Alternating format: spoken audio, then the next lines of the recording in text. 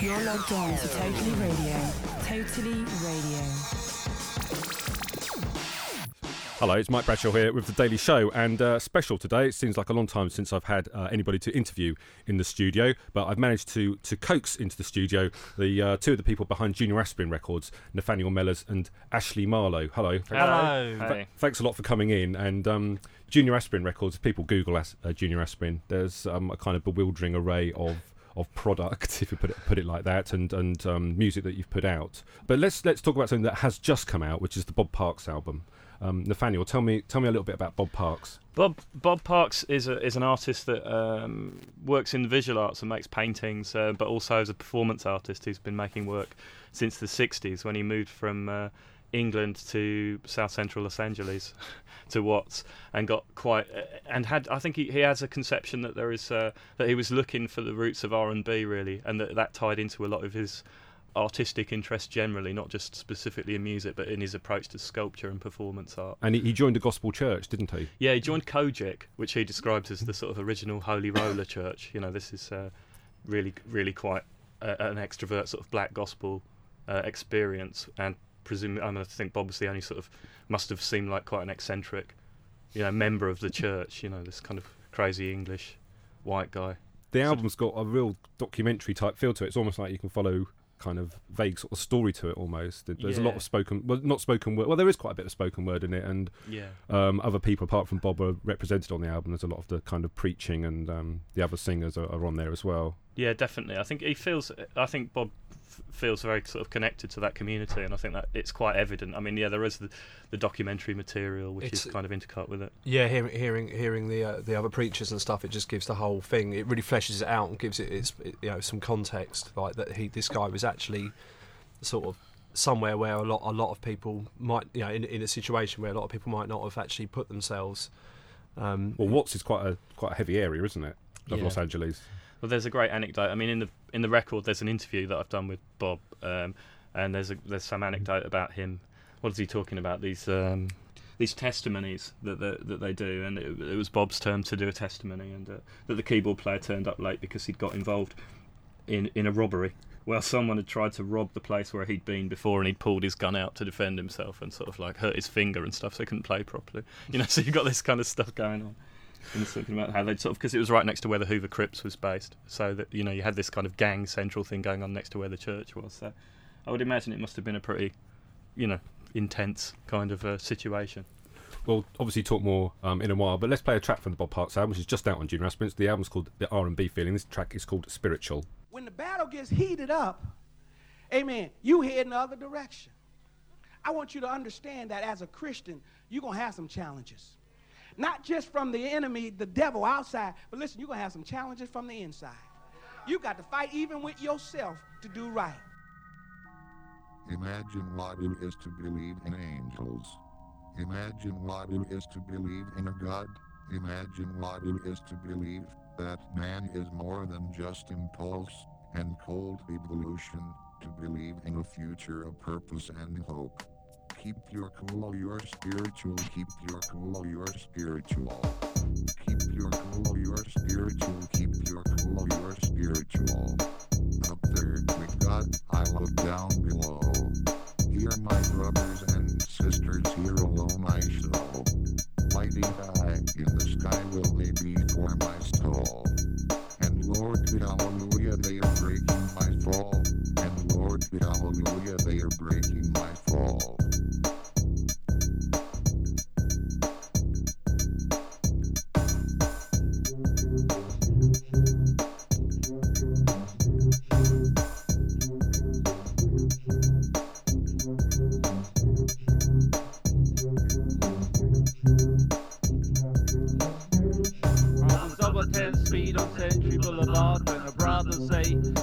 Too hard. Me and my bitches with Sentinel Park, bunking, only joking, just here for a laugh. So we hear in the crowd, I'm pushed. Whoa, brothers and sisters, here come 5-0. Graffiti ain't no crime. Our brothers say, this bro's been busted. You show us the way. We went to the store on Hollywood and Vine, so that white spirit be flowing like blood on the vine. I rubbed out the graffiti pen, say, hey man, hey. You got it all sweet now, but what do you say? I say everyone's split, but just over the hill. They acting hip, dancing real hip-hop skill. My bro says show them the way, and I take my space, and there I display brother love in their face. Real soul message, I move over that hill, giving out with the blues. All my niggas be still, round the blanket they blow. I say hallelujah for my brethren and hoes.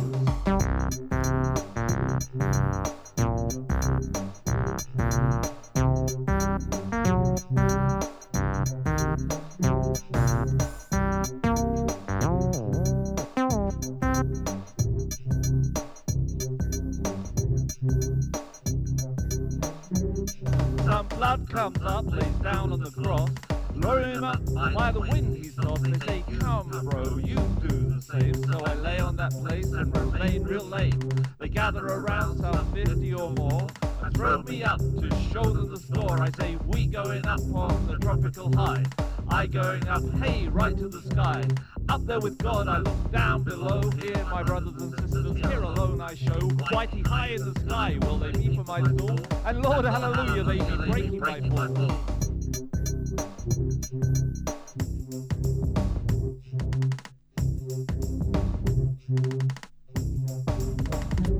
Up there with God, I look down below. Here my brothers and sisters, here alone I show. Mighty high in the sky will they be for my stall. And Lord, hallelujah, they are breaking my fall. And Lord, hallelujah, they are breaking my fall. You're listening to The Daily Show on Totally Radio, and that was Bob Parks from the R&B Feeling on Junior Aspirin, a track called Spiritual, and I'm here with Nathaniel Mellors and Ashley Marlowe, who run the label. He's a strange character. There's some good photographs of him on The Gong Show in the States, isn't there, from when he appeared on television. Yeah, Bob went onto the Gong Show in the mid-70s when he after he'd moved to Los Angeles and was involved in performance art, and at the same time he'd gotten involved with joining Kojic, which is the Church of God in Christ, which is this kind of Baptist, Pentecostal church, I think, which is this kind of holy roller church. But I met Bob. I mean, Bob's 60 now, and I met Bob 2 years ago when I was making a film, and I was looking for a kind of older guy that wouldn't mind being attached to a tree and shouting some dialogue. And a friend of mine, Robin Klasnick, who's a gallerist in London, suggested Bob because he'd been at art college with Bob in the 60s and remembered him being quite a sort of far-out character, quite an eccentric sort of fellow. And he'd popped back up again in London, having gone on this kind of, I don't know, he'd been journey. A long journey Of self-discovery. Yeah, exactly. Moving to Watts in LA in the 70s and getting involved in all these things, and this kind of quite an edge of performance art, and at the same time this kind of this pursuing R&B, and which led him into the kind of church experiences where he was in his mind looking for some kind of root of R&B as being applicable to kind of art and music in different ways. Well, that reflects the nature of the label in a lot of ways, because there is a bridge between art and music, isn't it? A lot more so than many other labels, even that would claim to do that. You actually do that. Yeah, that's true. I think, I suppose quite a few of the people involved musically are involved in different levels of art, making and filmmaking and different things. And well, on the wiki page about you, it says that you are a not-for-profit record label. Fantastic. Who writes that stuff? I don't know. Did we write that? I suppose someone affiliated with the label did write that. But is that true though, that you're a not-for-profit? Exactly. I mean, any profits that are made are just put back into the next project, in the next record, right? Exactly. Yeah. Or if it's, say if we were making profit on a Rebel album, then we'd. It would go half to him and then half into the next project. So there would be no accumulation of profit. I think the Rebel material is probably actually helping to fund our share of the money from that. It's probably helping to fund other more esoteric.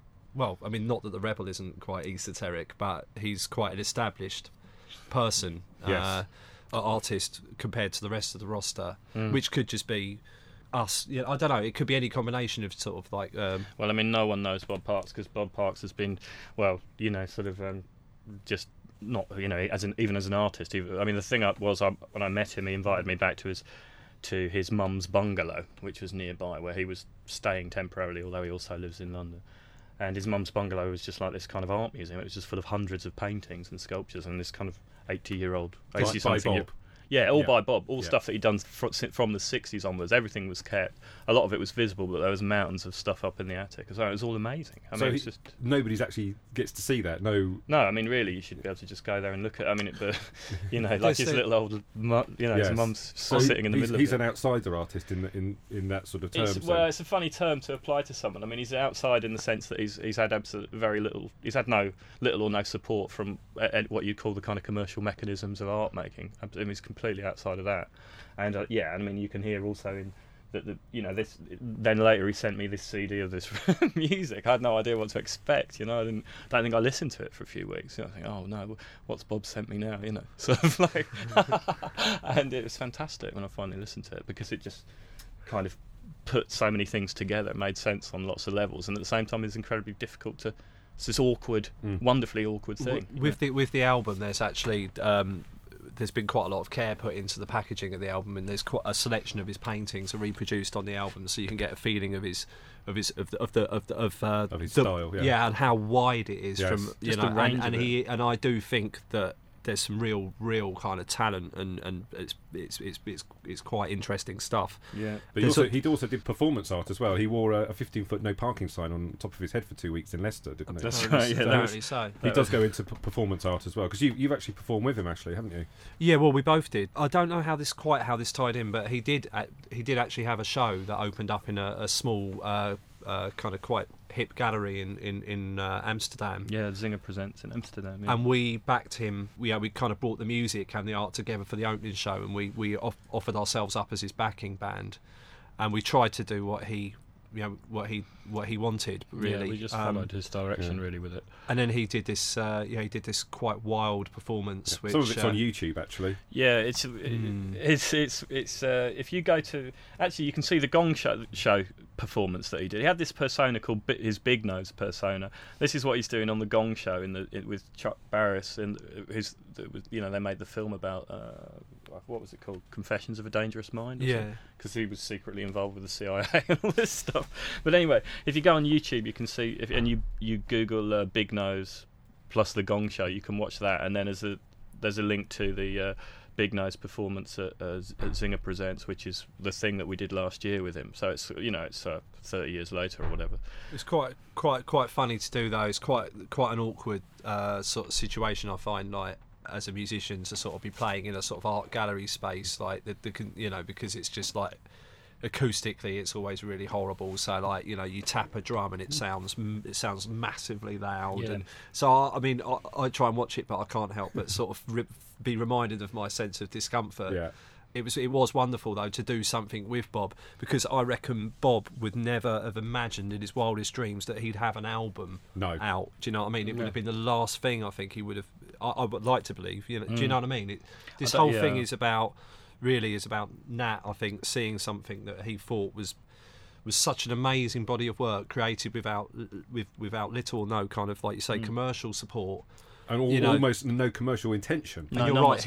He's documented his life through his art and kept it, and now there's this amazing array of stuff to tap into. Yeah.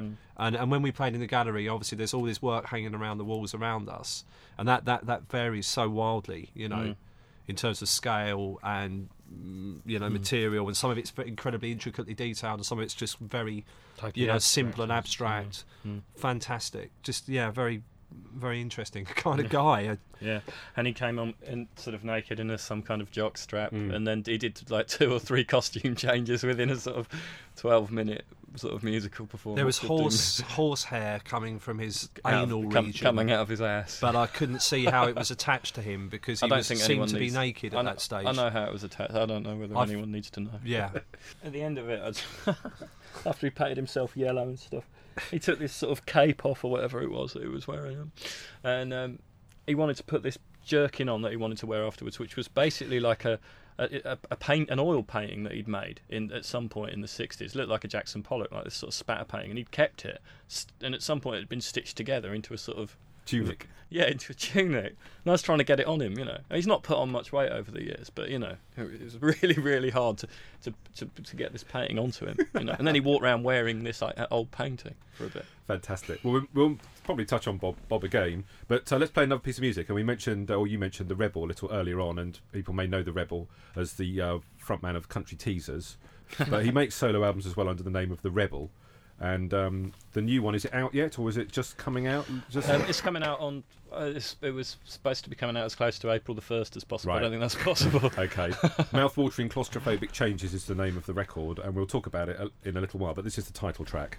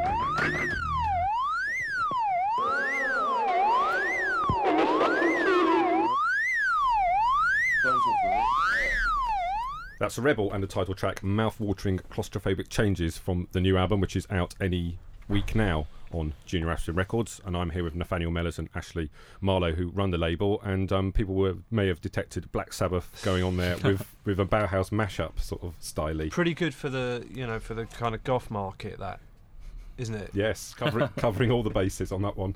Get your upside down crosses out. Absolutely. For that one. It's quite a lot different from the previous Rebel album, isn't it? Yeah, it's definitely a lot more. I think it's a more sort of. It's got a more introspective mood. This one. It feels like it's called Mouth-watering claustrophobic changes, or the full title Mouth-watering claustrophobic changes at 6'5" John Lewis's 1.05 metre square cell. It seems to be a bit of an assault on the sort of heritage pop culture thing. I think this sort of recycling of pop music that's been perhaps kind of quite omnipresent over the last few years. So it seems to be sort of digesting that, and spitting it out. The very first track is called Billy Mackenzie. I wish he was still alive. Yeah. Which is he were still alive. Is a brilliant title, isn't it? Yeah. Because Billy Mackenzie was just a wonderful talent, and again sort of came across as perhaps quite a fragile character. Maybe you can Billy Mackenzie, and with his voice he could kind of like really soar, really go somewhere. I mean, I was just really pleased when I saw that, because I've got a real fondness and a feeling for Billy Mackenzie. You get that a lot with Ben. A lot of things that he highlights are rather, in a non-critical way as well, are just things that I can feel like I can relate to too. Yeah.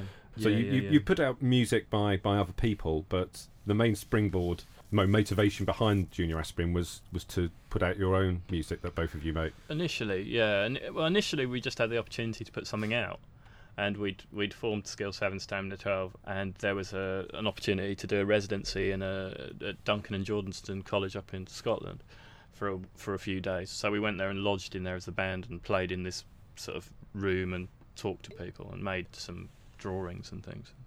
And on the occasion of that, they paid for our first 7-inch, and that was how Junior Aspirin Records started. So they paid for this 7-inch, of which there were just boxes there to be given away free to exactly. students in the Freshers' Week. It was Freshers' Week. But exactly. to be honest, this is a great thing. This, how many bloody students have even got a record player, or even know what one looks like? So what we've basically got is a couple of 100 copies of a 7-inch that we can flog. Yes. When it's all over. Yes. Brilliant. Crafty. Absolutely brilliant. Yeah. And that's a highly exploitative take on and it. we've sold them. I think Yeah. that's probably they have gone, haven't they? Those I think ones, they have actually. over the I years, can't. actually, yeah. You know. I think they have. you do issue a lot of limited editions. They've got kind of strange formats, and obviously you do vinyl as well as CDs. Do you think it's important for music still to have a physical representation, or in this age of the download? I think so. I mean, one of the things I found. I mean, I've got an iPod, and I've got weeks and weeks of material on it. But it's so accessible now that you can just kind of collect without really engaging. And I find that's the download culture for me. It's like, I can get that downloading off blogs. Whereas there's a commitment, isn't there, when you've got an object to the listening experience, which I think is really key. And I also think you just cannot understate the importance of artwork, the physicality of a record as a kind of foil to the actual experience of what the music's doing. There are images, there are ideas, there are concepts. You just simply cannot separate those things out, I don't think. I'm at the other end of the spectrum to kind of people that just have lots of music on an iPod. I don't actually have an iPod yet. I'm not saying I won't have one eventually, but I mean I collect records and stuff like that, and I don't even think it has to be rational. I think this is the really good thing about Junior Aspirin, is the fact that we feel like we want to see our music on a record, so we'll raise the money from somewhere. If it sells, it sells. If it doesn't, it doesn't. It's just like you want it to exist in a certain way, because that has more of a deeper, satisfying resonance for you, and that's what you should follow, those instincts, not just think, Christ, there's no point in that anymore. I mean, if everybody thought like that, then this is how things just disappear. And I not every decision you make has to be rational. It doesn't, Is that a fair enough thing to say? Totally. I think I would encourage everyone to buy the vinyl, and you can get it from our website. It's probably easiest, especially if you're listening in America. JuniorAspirin.com. Exactly. You can just email us and we can send it out to you. But having said that, if you haven't got a record player, all the older releases are actually on iTunes. I'm ashamed to say, which we probably never receive any royalties for, but they are there if you. Mentioning strange formats, possibly the strangest one is the clear polycarbonate 8-inch triangular vinyl. Yeah. Of kind of spoken word stuff. This is one of yours, isn't it, Nathaniel? Yeah, this is me and Andy Cook, who's the main character in Socrates that practices music, who we'll probably listen to later on as well. Yes. Another band that quite very much involved with the label. Andy's very involved with the label. And there's 4 tracks on this 8-inch triangular polycarbonate record. There are 50 copies of this thing. The 4 tracks have been recorded at different points over the last 5 years. So that, yeah.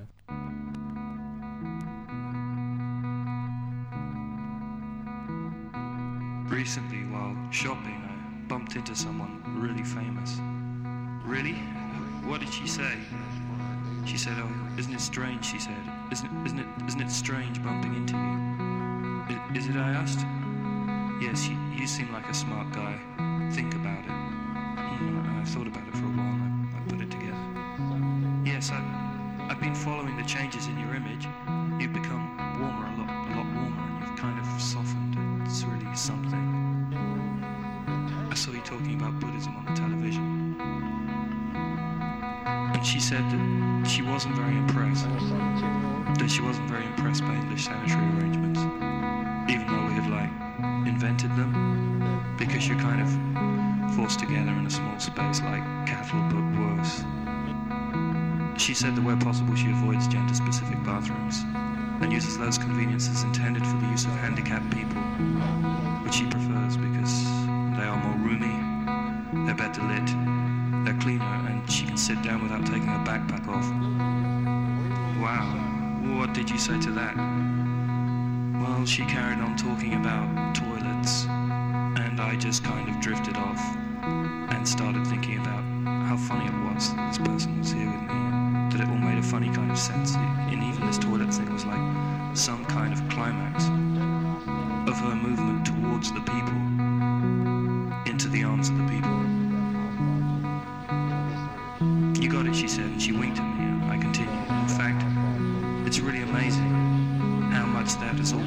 how successful that's all been.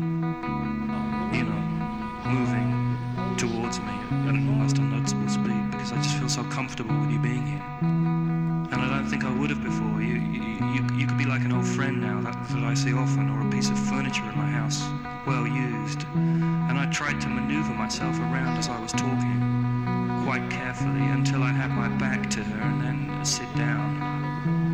I tried to sit on her and she dropped her shopping and looked really angry.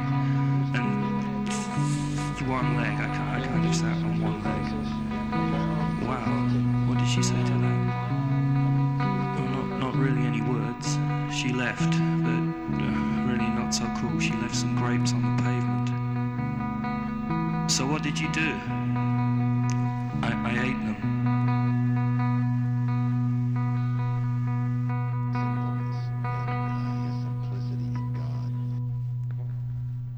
Yeah, that's a bit of writing that I made up about an awkward encounter between a man on the street and a celebrity, and him trying to engage with her, reaching out to her, and then sort of what does he do? Yeah, he kind of tries to sit on her during the conversation while she's talking. He sees some kind of encouragement which is imaginary, and then tries to manoeuvre himself around. To her horror, she flees.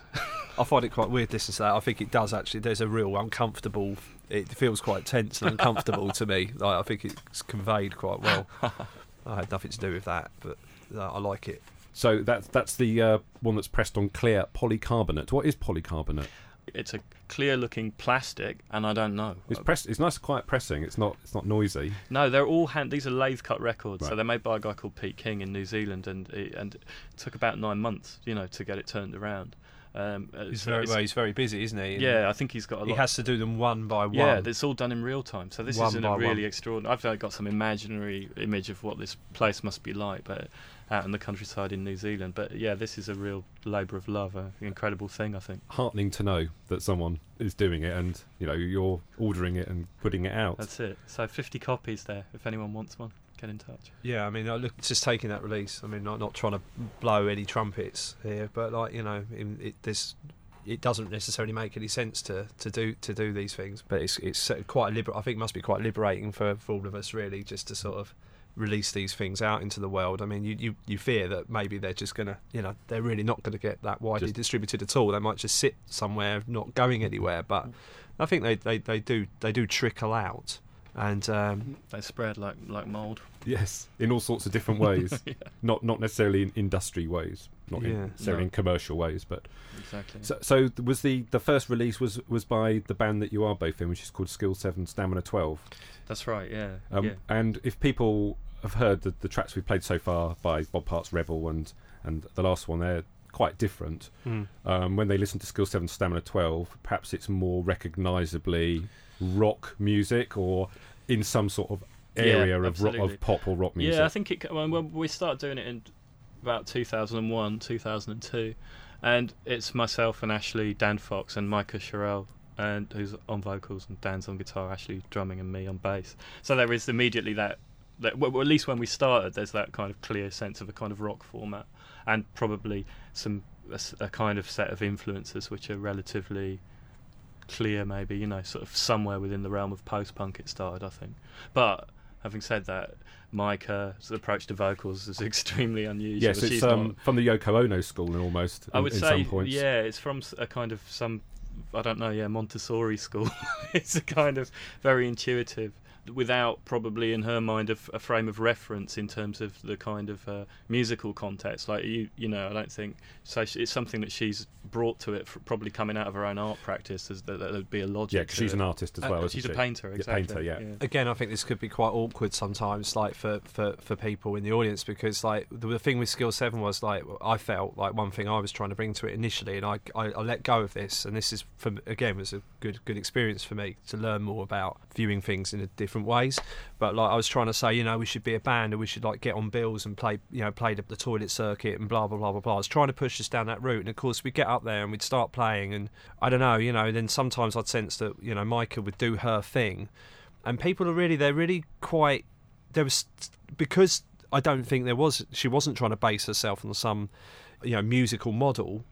that she had in mind someone out. Do you know what I mean? She's just doing her kind of thing. People don't see a lot of that anymore. You know, you could see people within that kind of in these kind of venues and stuff where they're, you know, perhaps I think people are a bit jaded really, and then someone comes along and they're just sort of being themselves and sort of, you know, maybe she didn't presented herself a certain way, maybe not the most confident performer, but vocally doing this quite unusual stuff.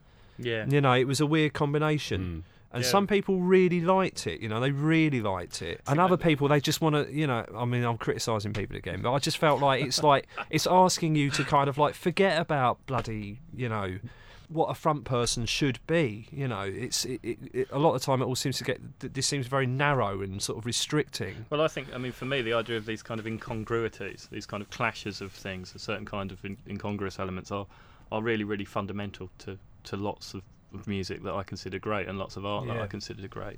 I just don't think there has to be some kind of schisming thing in there for it to be generating something which feels like it's actually pushing the envelope. Otherwise you're simply dealing with a form, and in which case the rules are fixed already. Yeah, and then you've just got good exponents of the form. Exactly. You know, I mean, great. And I don't think that's ever been anything something that the people involved with this label are interested in. Let's play Skill 7 Stamina 12 anyway, and this is a track called The Horror.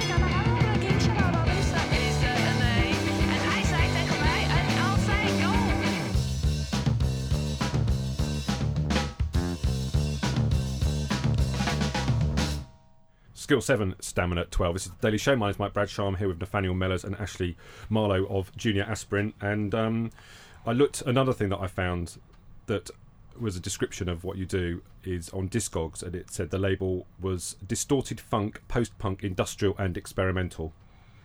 Who wrote that, do you think? I might have written that when we started, probably just on the basis at the time of just the first 7-inch, with a kind of imaginary idea of what the record would become.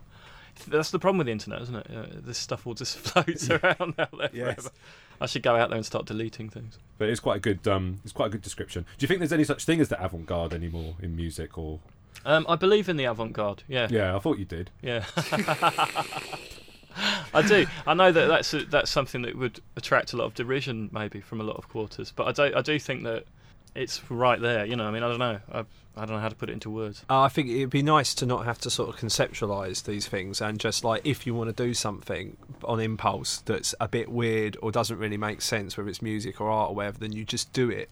You know, that could be classified as sort of avant-garde. I mean, I know that people, you know, if you're engaged in a sort of a long-term sort of art project or whatever, you've got to give it a form. But you know, I just think that, you know, the avant-garde would be nice to think that kind of just stems. Well, presumably it does, rather than it's something that, you know, you consciously kind of. Yeah. It's like an affectation or something to be weird. You know, I don't think we're being weird for the sake of being weird. I think that those kind of observations relate to something we were talking about earlier about the idea that certain forms become established, and then people perceive it as a set of rules. So they think the idea that it's that the avant-garde stuff somehow has come and gone, and that people are operating within a form.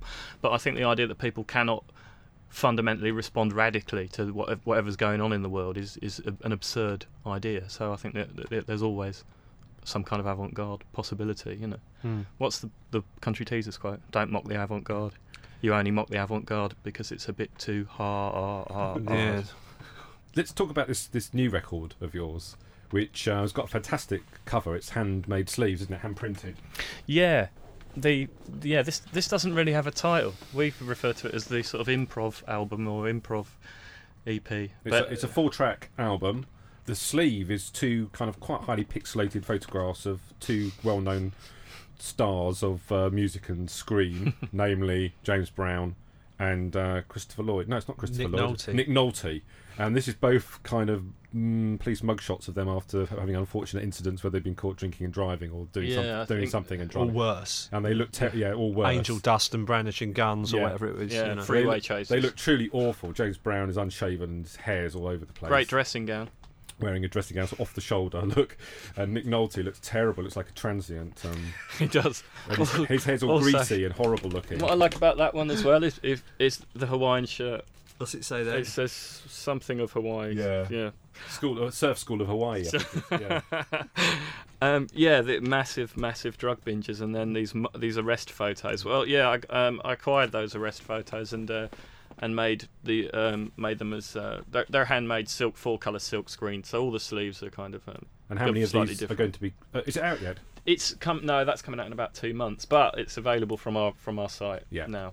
It's a split album with 3 different artists. There's one side which is 2 tracks by Skill 7, Stamina 12, which may actually turn out to be possibly our last sort of recordings. That might be the end of us, which is kind of interesting because. I mean, I don't know if I haven't really spoken to Nat about this. I don't know if he realised. I mean, I hope you're okay with that. We're breaking up live on air. That's a David Bowie moment. You know, the reason this album's quite important to me personally. I kind of feel like I had quite a bit to do with this one, and I kind of like I'm a bit fearful for its fortune. But basically, you know, Skill 7, Stamina 12 started off doing quite short, quite tightly composed and structured songs. You know, some were just a minute and a half. You know what I mean? And then we did an album called Skill 7, Stamina Dead, which I know from my point of view, I had this little idea in my head that we should approach that album as if we were just making one last. You know, this was going to be our final. Fuck what anyone expects from us. Not that anyone did expect anything from us at all, but.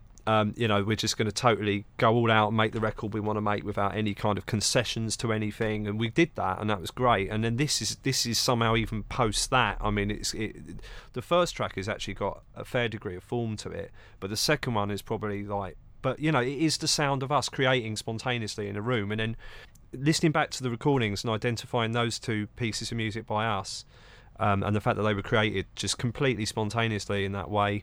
Yeah, it's nothing new, but I just liked it the way that felt and sounded.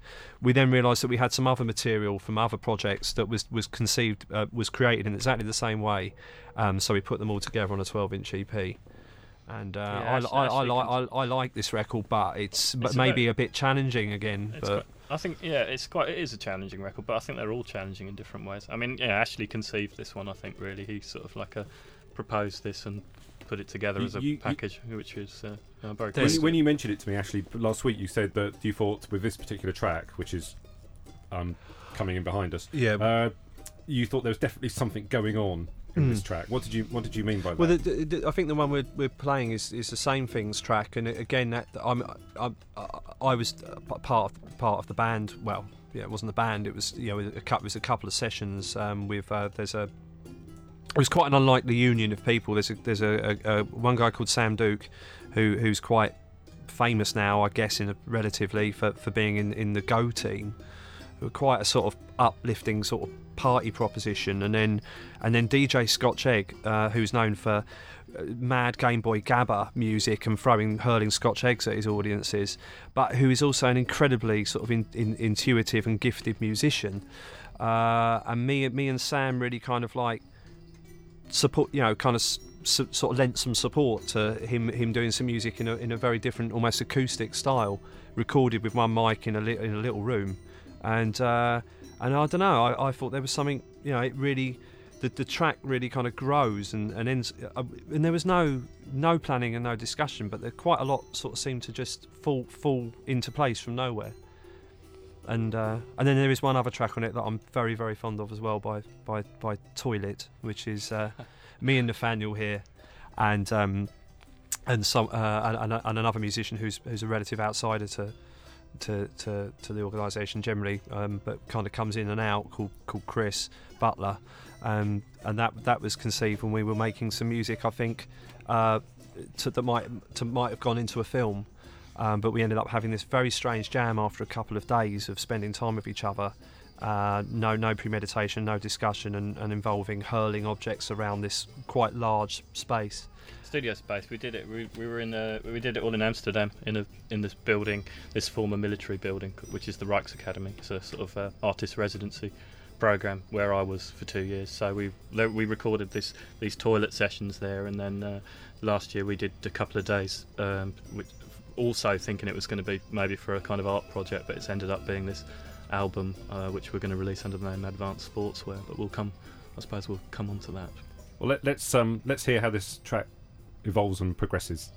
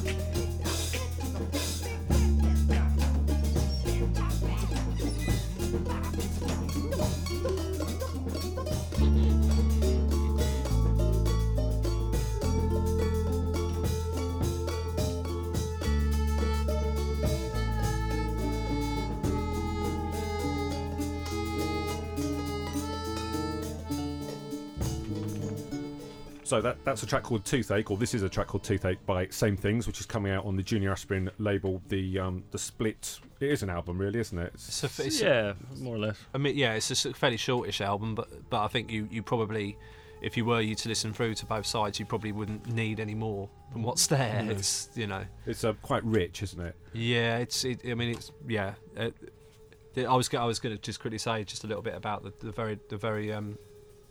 very last track as well, because I feel like that achieves something a bit unusual. The toilet track. Yeah, if people can sort of have a little bit of patience, when listening to some of these things, I think it achieves something a bit unusual. It's quite. It's barely kind of music, but to me, it's kind of, it opens up the whole kind of question of. I don't know how to describe. I don't even really know how to describe it. Really, I found it quite exciting to be a part of, and but I think it would require people to actually listen, and try and allow themselves to kind of like or try and inhabit the space of the music. And because in the old days, when you bought a record, it was probably you couldn't afford that many records. So the records that you did buy, you were forced to listen to them because there weren't any other records to listen to at home. Now that music is freely available, in virtually, huge quantities. Yeah.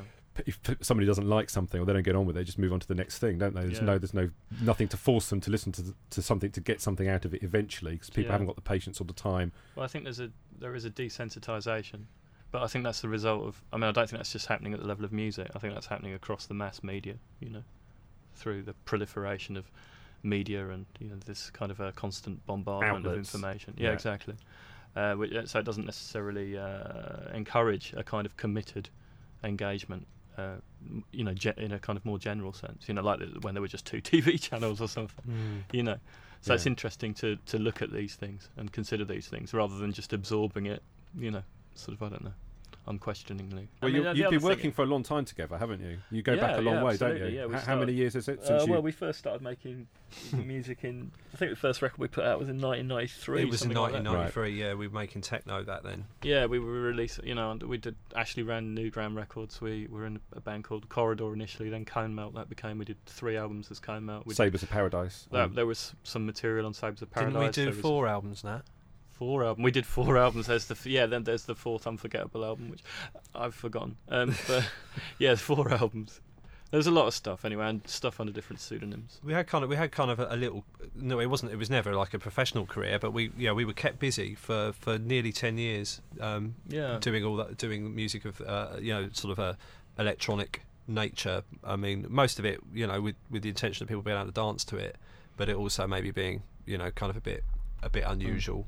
Yeah, but I mean, Ashley has always been in all camps of music really, and like we talked about that earlier, and obviously he's continued to run club nights and is producing electronic music now, so that's never gone away for Ashley, whereas I've sort of moved slightly away from it. Junior Aspirin isn't the right outlet for I think it would depend on the record. I think we're going to listen to some advanced sportswear material which was all recorded in Amsterdam with piano and drums, but the next advanced sportswear material will be a lot more electronic, probably with live drum machine playing and stuff like that.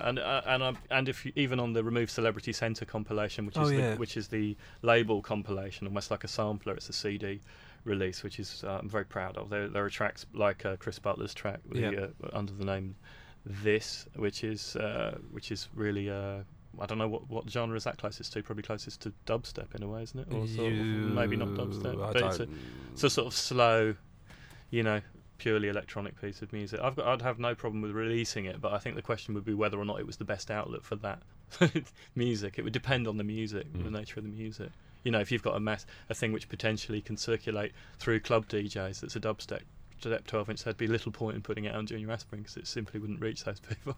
But were you to do a dubstep informed track that had some, like you said earlier, some kind of strange schism that would alienate your average clubber, then let's put it out on Junior Aspirin. It'd be perfect, exactly. We would seize that opportunity. Absolutely. Do it on a 10-inch and make it look like a dub plate. But with something not quite right. Exactly, with some little pieces of rice glued to it, cross it so it kind of doesn't play properly. God, I hope this isn't sounding contrived now. You mentioned Remove Celebrity Centre, which is a records compilation you did, a Junior Aspin records compilation, which comprises 14 tracks of various artists.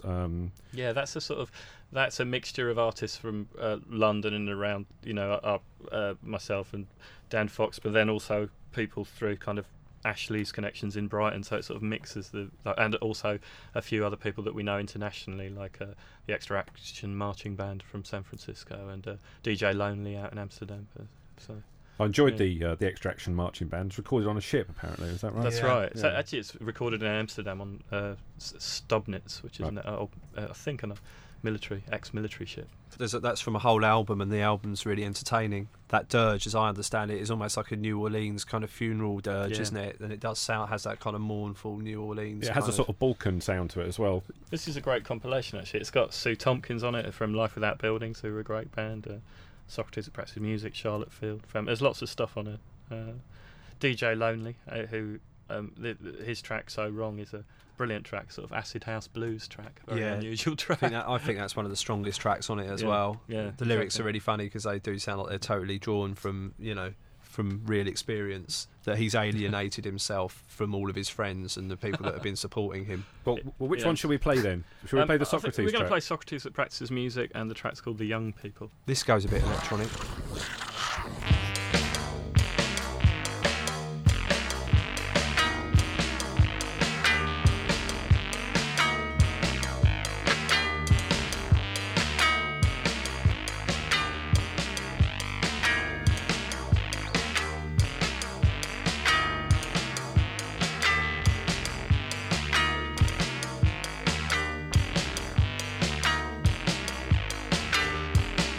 Young people have a life.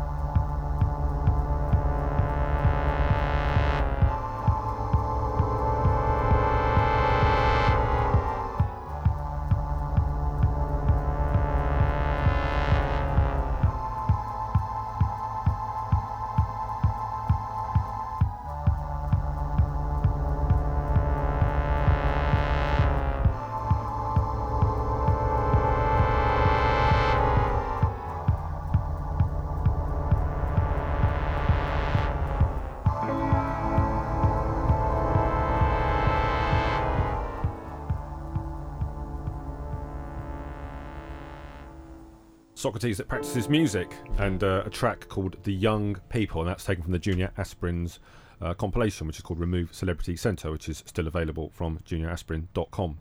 And as you can get more information and just check out the site generally, I suppose. Great track by Socrates That Practices Yeah, we were Music. just really enjoying listening to that, actually. I haven't listened to that for quite a while. Really good. There's a long standing commitment to it. There is a lot of Socrates That Practices Music material there, and Andy, hopefully at some point we're going to pull it out of him, but there's a sort of long standing mooted album called, which I think is provisionally titled Arguments Against an Italian Version. Right. I do think that, I think they would make a really, really interesting album. I've watched them like evolve through various shows, and sort of even songs that I remember from their first couple of shows. I don't even know if they would still make it onto an album. I mean, they don't necessarily play them live anymore, but there's such a lot of great ideas in that band, and there's something hard to describe about the feel you get from them when you see them perform as well. They're a strange bunch. Strange bunch. A nice uncategorizable sound as well. Nothing that you could actually put a label on or say that it's file under this or that. No, It's goth. I guess I mean, if I had to, I might. I think there's probably a lot of music from the maybe sort of late 70s, early 80s is something that, as they enjoy. That Post-punk Andy enjoys. abstract pop sound. Yeah, but again, Andy's lyrical approach is fairly unusual, quite eccentric. That was good, that one, though, with everybody's having a great time. Wasn't it? Yeah, I love the way it's sung from the point of view of a sort of anxious host, apparently, at the beginning, confronted by a group of young people arriving and being conflicted about whether or not to let them into his house. I mean, people just don't write songs like that anymore. These things happen. These situations do happen. We try and sweep them under the carpet. But it's something that does happen, the anxious Social host. anxiety. Yeah. Oh, my God. Tell me about it. Yep. Well, we've almost out of time, really. We've got time for one more bit of music to play, and this is a new record that's not out yet. That's a kind of Skill 7, Stamina 12 taken on to another stage, isn't it? It's something which is based on improvisation, so between myself, Dan Fox, and Ashley. So it comes out of it's just a continuation of where we're at with Skill 7, Stamina 12. But Michael wasn't around because we were doing it in Amsterdam. We were planning on doing some music, maybe for a video project I was working on. But it just became its own thing fairly quickly, and so now we have this thing, and I think we're looking at potentially finding somewhere to release it. Yeah, I mean, see again, like it seems to me that there's a shape to this, the way that Skill 7, Stamina 12 was perhaps stopped, and this has sort of started because, as I was saying before, Skill 7 had hit a point where we were no longer really writing songs. It didn't really feel like I wanted to. I didn't know where we were going to go, and then this stuff, this advanced sportswear stuff, which just so happened that Micah wasn't around for, was just the three of us brought together in Holland, and then suddenly there was some time available. So it's like, well, there's some instruments, but I honestly really felt like I had to be dragged along by the other two to do this at all, because I don't know, I don't feel any need